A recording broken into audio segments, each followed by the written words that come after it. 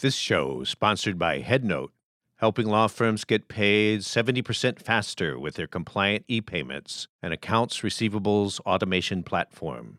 Learn how to get paid quicker and more efficiently at headnote.com. Welcome to the Modern Law Library. I'm your host, Lee Rawls, and today I'm joined in studio by Kate Kelly and Robin Pogrebin, authors of The Education of Brett Kavanaugh, an Investigation. Thank you so much for joining us. Thanks for having us. Thank you. It's good to be here. So, Kate, how did you and Robin get started even on this beat? This isn't necessarily what you've both spent your careers doing, Supreme Court news coverage. Could you talk a little bit about that?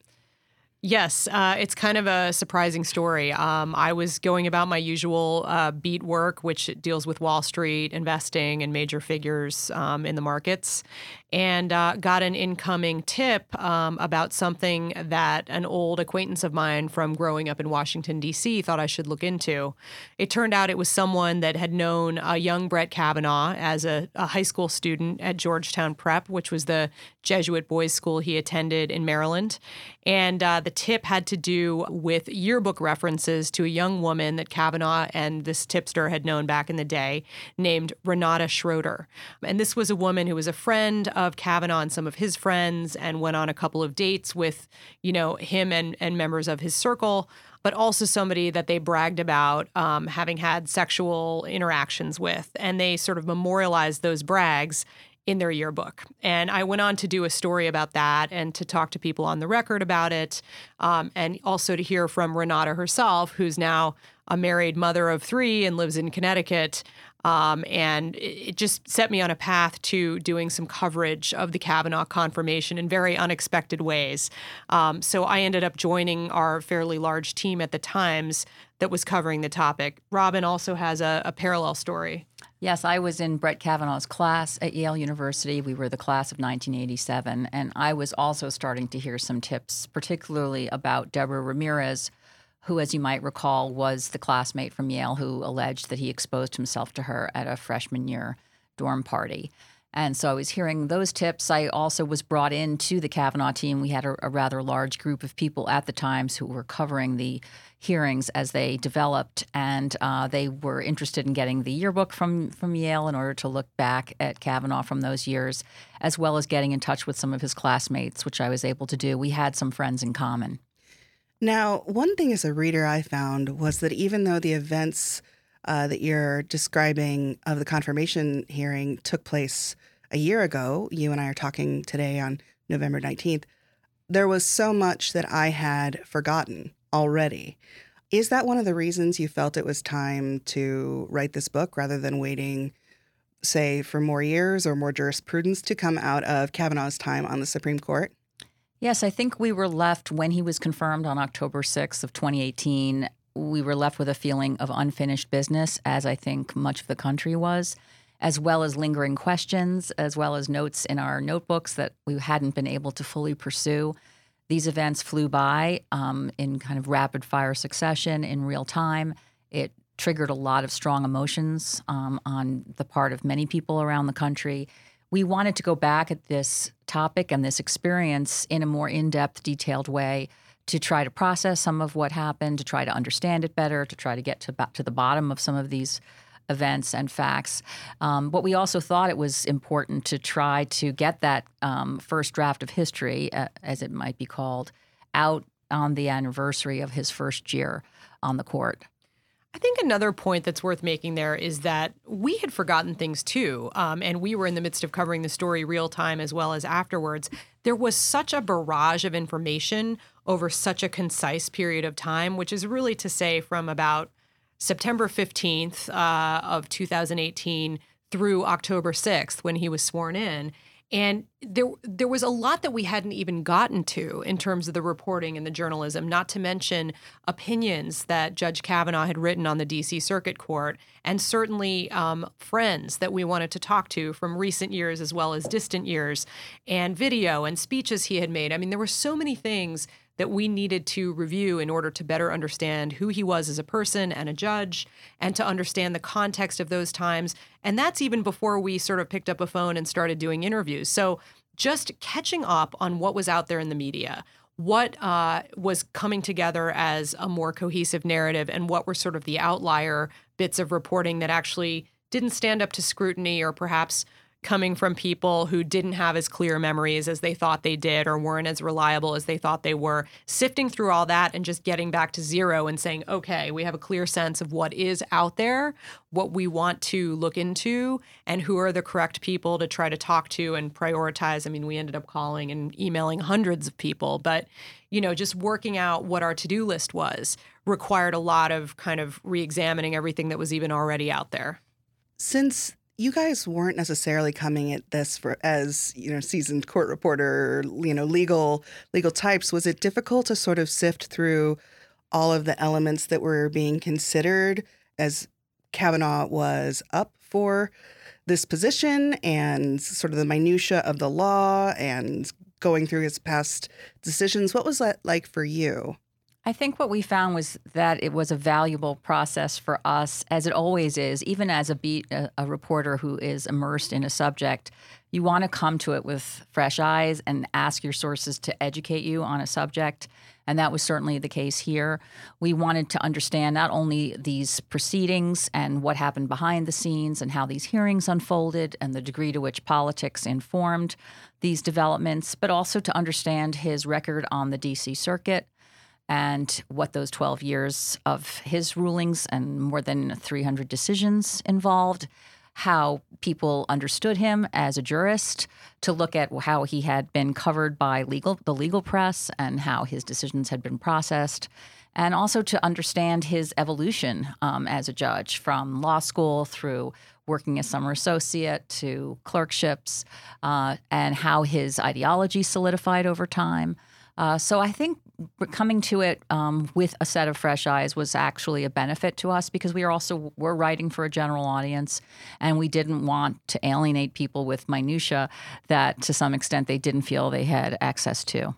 I think one of the things that I appreciated most as a reader were the look behind the scenes that some of the people you talked to were able to give. Now, something that other people who also watched the various, confirmation hearing elements might remember was when Coons and Flake left the chambers briefly. Could you, Kate, talk a little bit about that scene just to remind anyone who, like me, had forgotten many details about the Kavanaugh hearings, what that was, and then how you and Robin were able to get sort of behind the scenes and find out what was going on in that antechamber? Sure.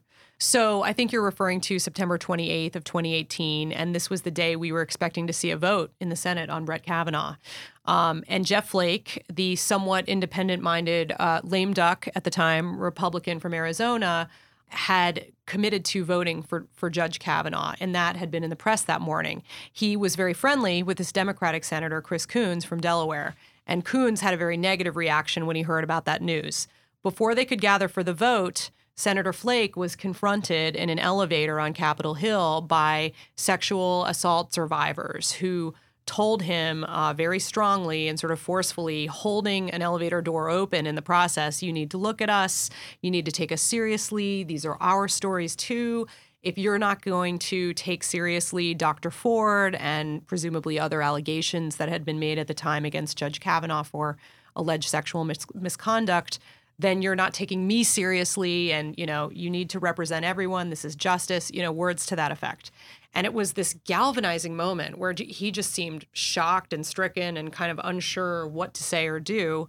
And the impact of it really was, he thought about it and he reconvened with Senator Coons, and together they decided that they should suggest an additional FBI background investigation, an extension upon what had already been done. Senator Coons had been angling for this, and he had made a speech that day that was hoping to appeal to Senator Flake, who he thought was his most likely partner across the aisle. But this elevator moment was so galvanizing that this probably paved the way for the decision. So together they agreed they would pause the proceedings. They would argue for this additional background investigation, which the Senate leadership accepted. And with the help of Senators Collins and Murkowski, they put together sort of a plan for having this additional process, had a short list of witnesses they thought should be interviewed, And what happened afterwards really is that the Republican senators huddled with the majority leader and kind of made a plan that they presented to the White House counsel's office. And really the ball was taken out of Senator Coons's hands at that point. And who were you able to talk to sort of give you that backstory? Were Coons and Flake willing to speak with you? Yeah, for the we book? spoke to both of them. We were able to have access to them as well as to Senator Whitehouse, who was instrumental in all of this. We were able to ask questions of Senator Feinstein via email and Senator Amy Klobuchar as well. So the Democrats were cooperative in terms of sharing their experience of this. Mm-hmm. And it must be a challenge when you're dealing with a case that sparked such strong emotions from both sides to get people to speak when the wounds are still so fresh. How did you approach that, both as reporters and then when you were reflecting on that in the book? Robin? Yeah, I mean, this was very sensitive territory in a lot of ways. We kind of described these hearings as triggering for a lot of people because it resonated on many levels. It spoke to this political moment in our country where you have a president who is very pugilistic, and there is the sense that it's important to throw darts to some extent and use language that can be incredibly inflammatory, and I think that has set a tone. There's also the sense that people have taken to their corners and solidified their political positions without a whole lot of openness to hearing alternative points of view. You also had a Me Too movement kind of coming to a head with Christine Blasey Ford's testimony. Some viewed her as the apotheosis of that movement, an important figure and a hero in many ways. Others saw her as an example of Me Too gone too far and run amok, and the idea that you can accuse someone of something they did when they were 17 and 18, and there is no kind of verifiable evidence of it, and you could potentially ruin his life and career.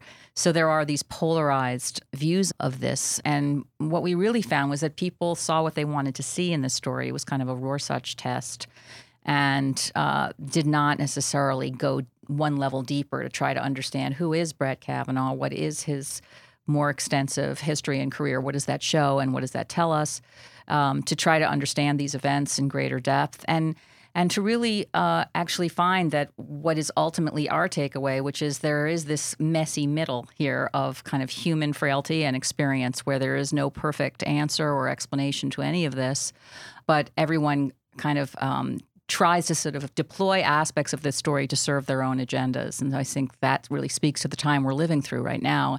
And impeachment is just another example of that in terms of President Trump. Speaking of impeachment, Brett Kavanaugh recently appeared before the Federalist Society's annual conference, and protesters attended. And one of the things that they did in protest was hand out flyers urging that Brett Kavanaugh be impeached. They said he was not fully truthful when he was testifying before the Senate, and he should be impeached.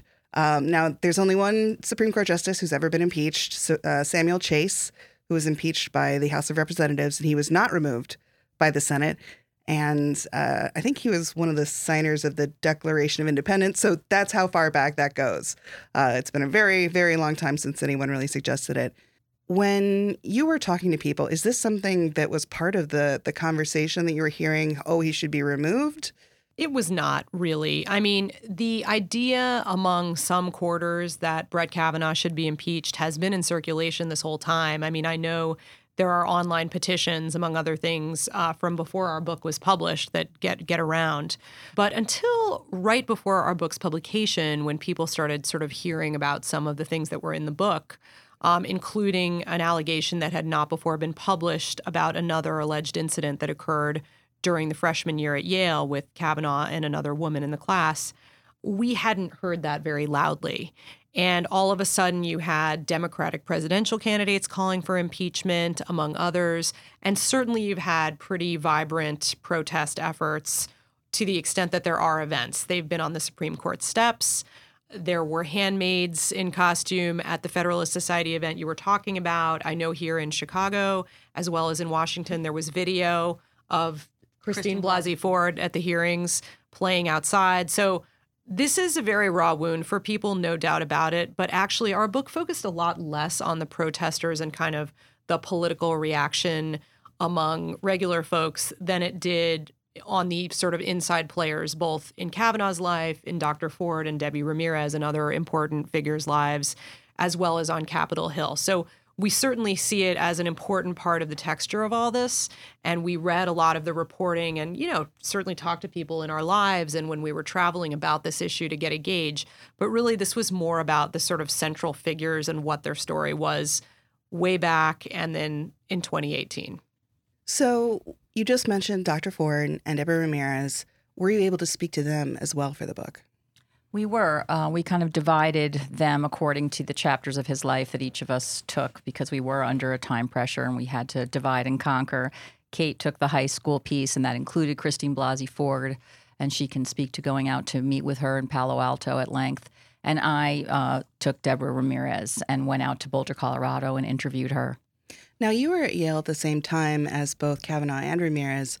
Had you ever met or encountered either of them that you remember? I actually remembered both of them, yes. We had a friend group that had some overlap socially. My college roommates were varsity athletes, and Brett Kavanaugh hung out in a varsity athlete crowd, as did Deborah Ramirez. Even though Brett Kavanaugh did not ultimately make the varsity basketball team, that was his social cohort.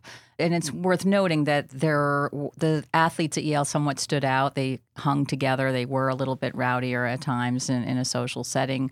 Brett also belonged to a fraternity known as Deke, which has a reputation for heavy drinking and some misogynistic behavior.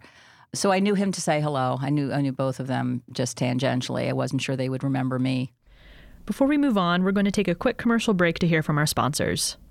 Hey, law firms. Getting paid is fantastic, but dealing with accounts receivable is such a pain. What if there was a better way?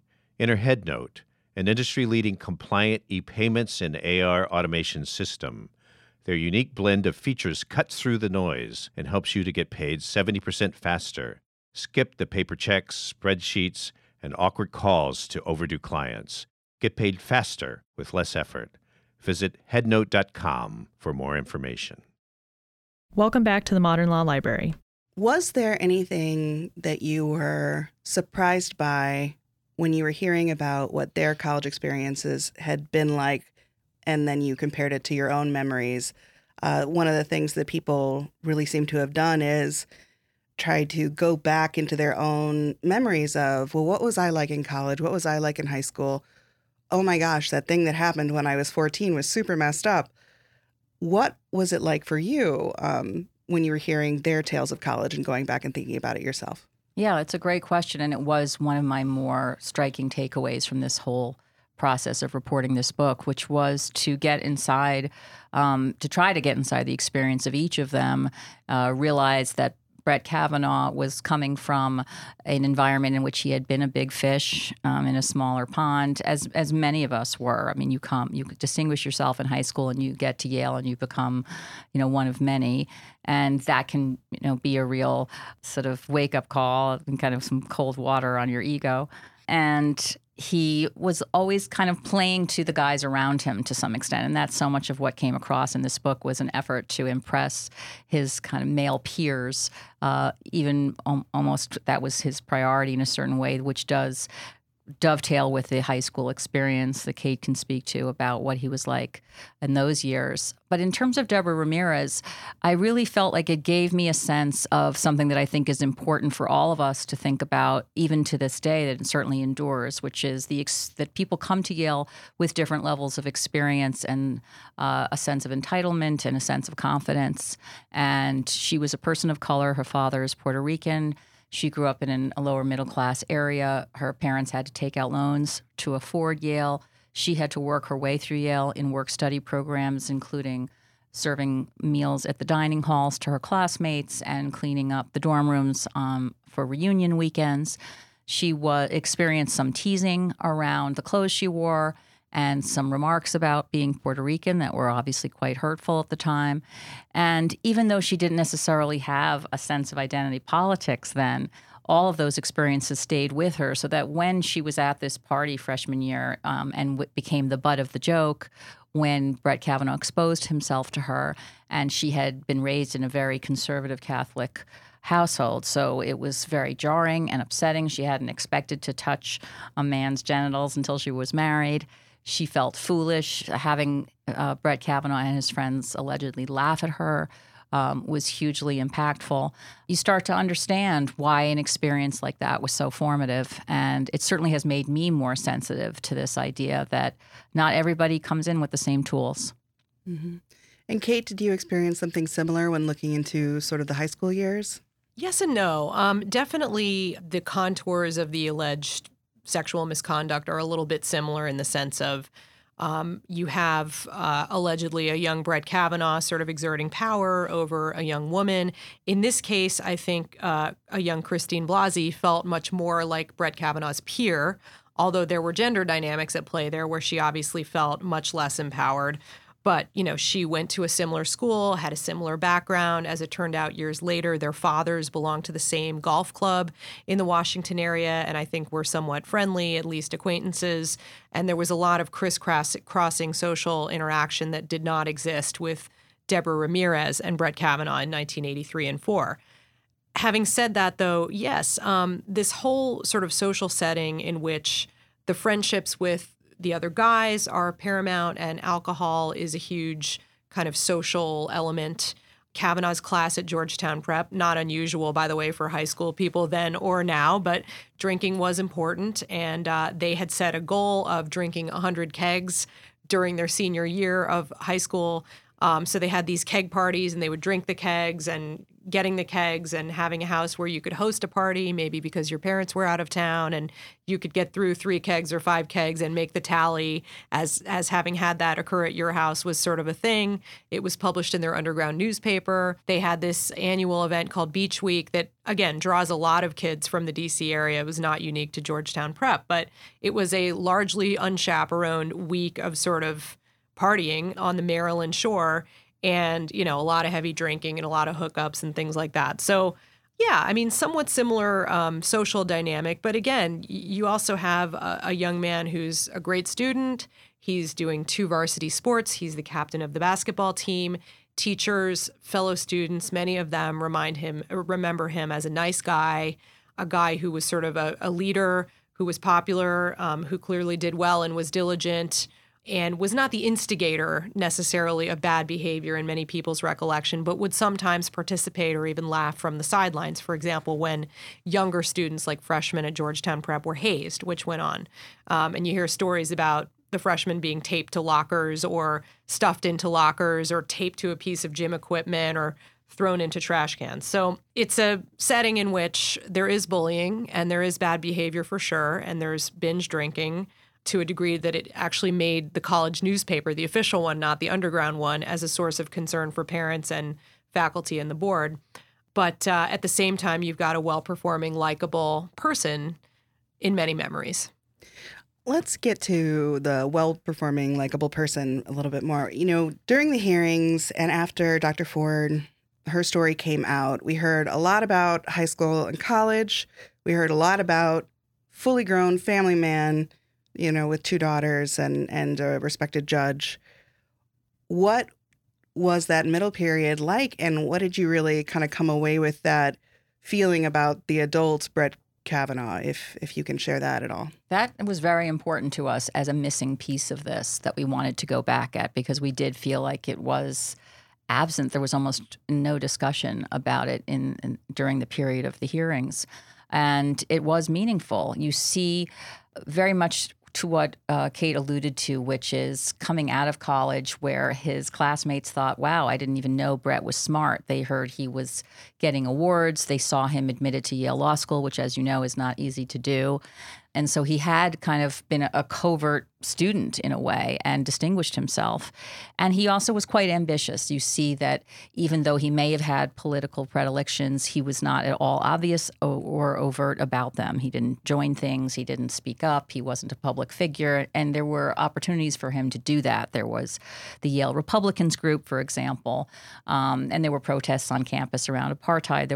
There were issues and he just didn't engage on that stuff, which I do think, looking back on, says something about perhaps preserving this everyman quality that would offend no one, and be a viable candidate for the court, which is not an easy thing to maintain over time. And Justice Kavanaugh's mother was a judge, too. And she became a judge later in life, and that was a clear inspiration to him. And he definitely earned his way along in terms of the career path, but he also had great connections, and one thing led to another, where at Yale Law School, we had George Priest, who was one of his professors, one of the few conservative professors there, recommend Kavanaugh when Judge Kaczynski was looking for a new clerk. And it was only because George Priest was impressed with Brett Kavanaugh on the basketball court. They played pickup games together, and he thought he had good manners. He said he distinguished himself more in basketball than he did in his torts class.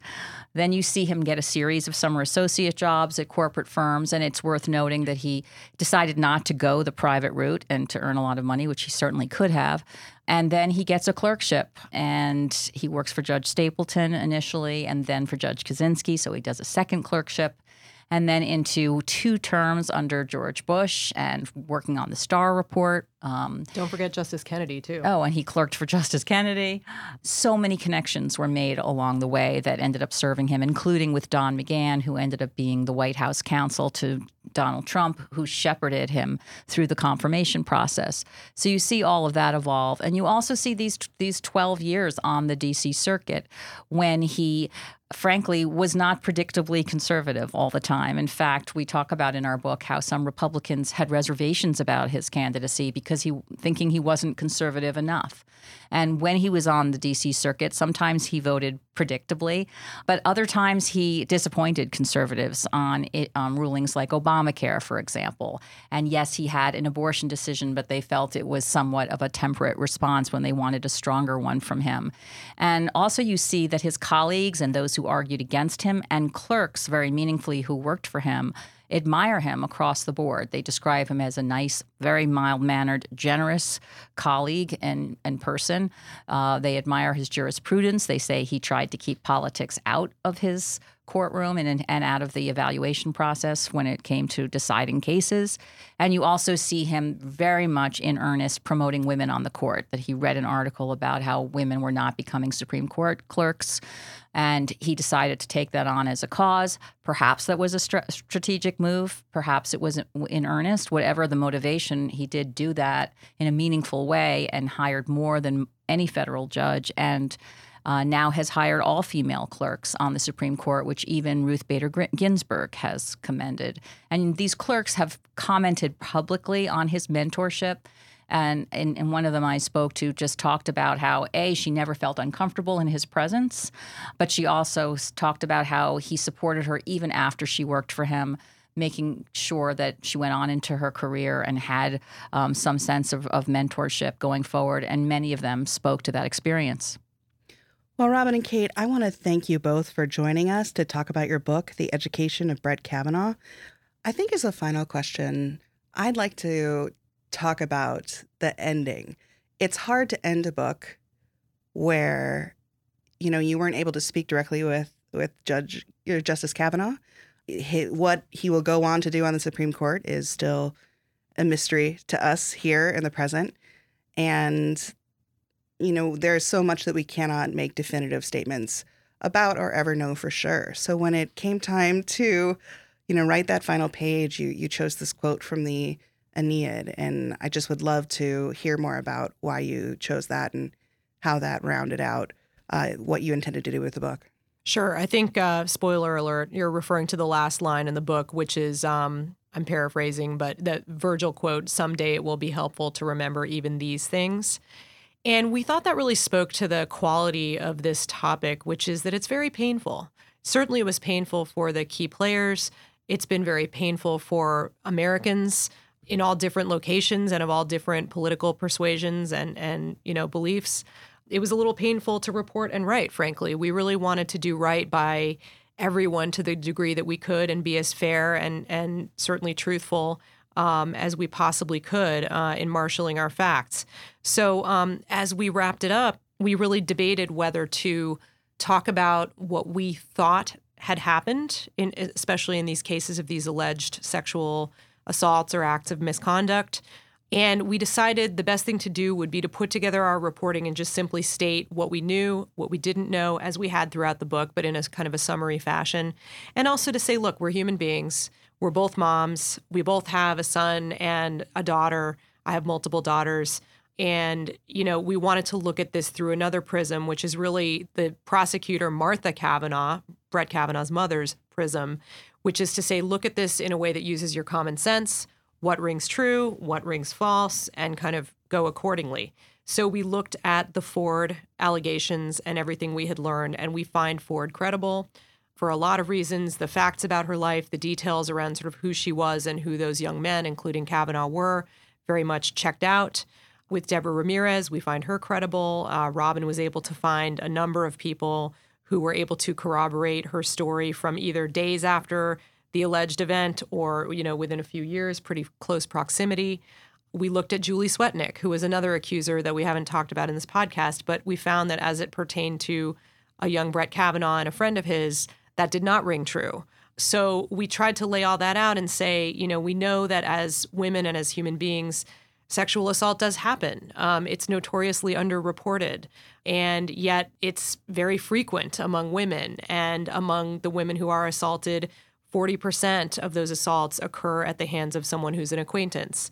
And the incidence of false reporting, we don't have an exact figure, but it's almost certainly double-digit percentage points or 10% at the very most, according to the statistics we've seen. So we know from our own personal observations and friends and family that it does happen, that it's notoriously underreported.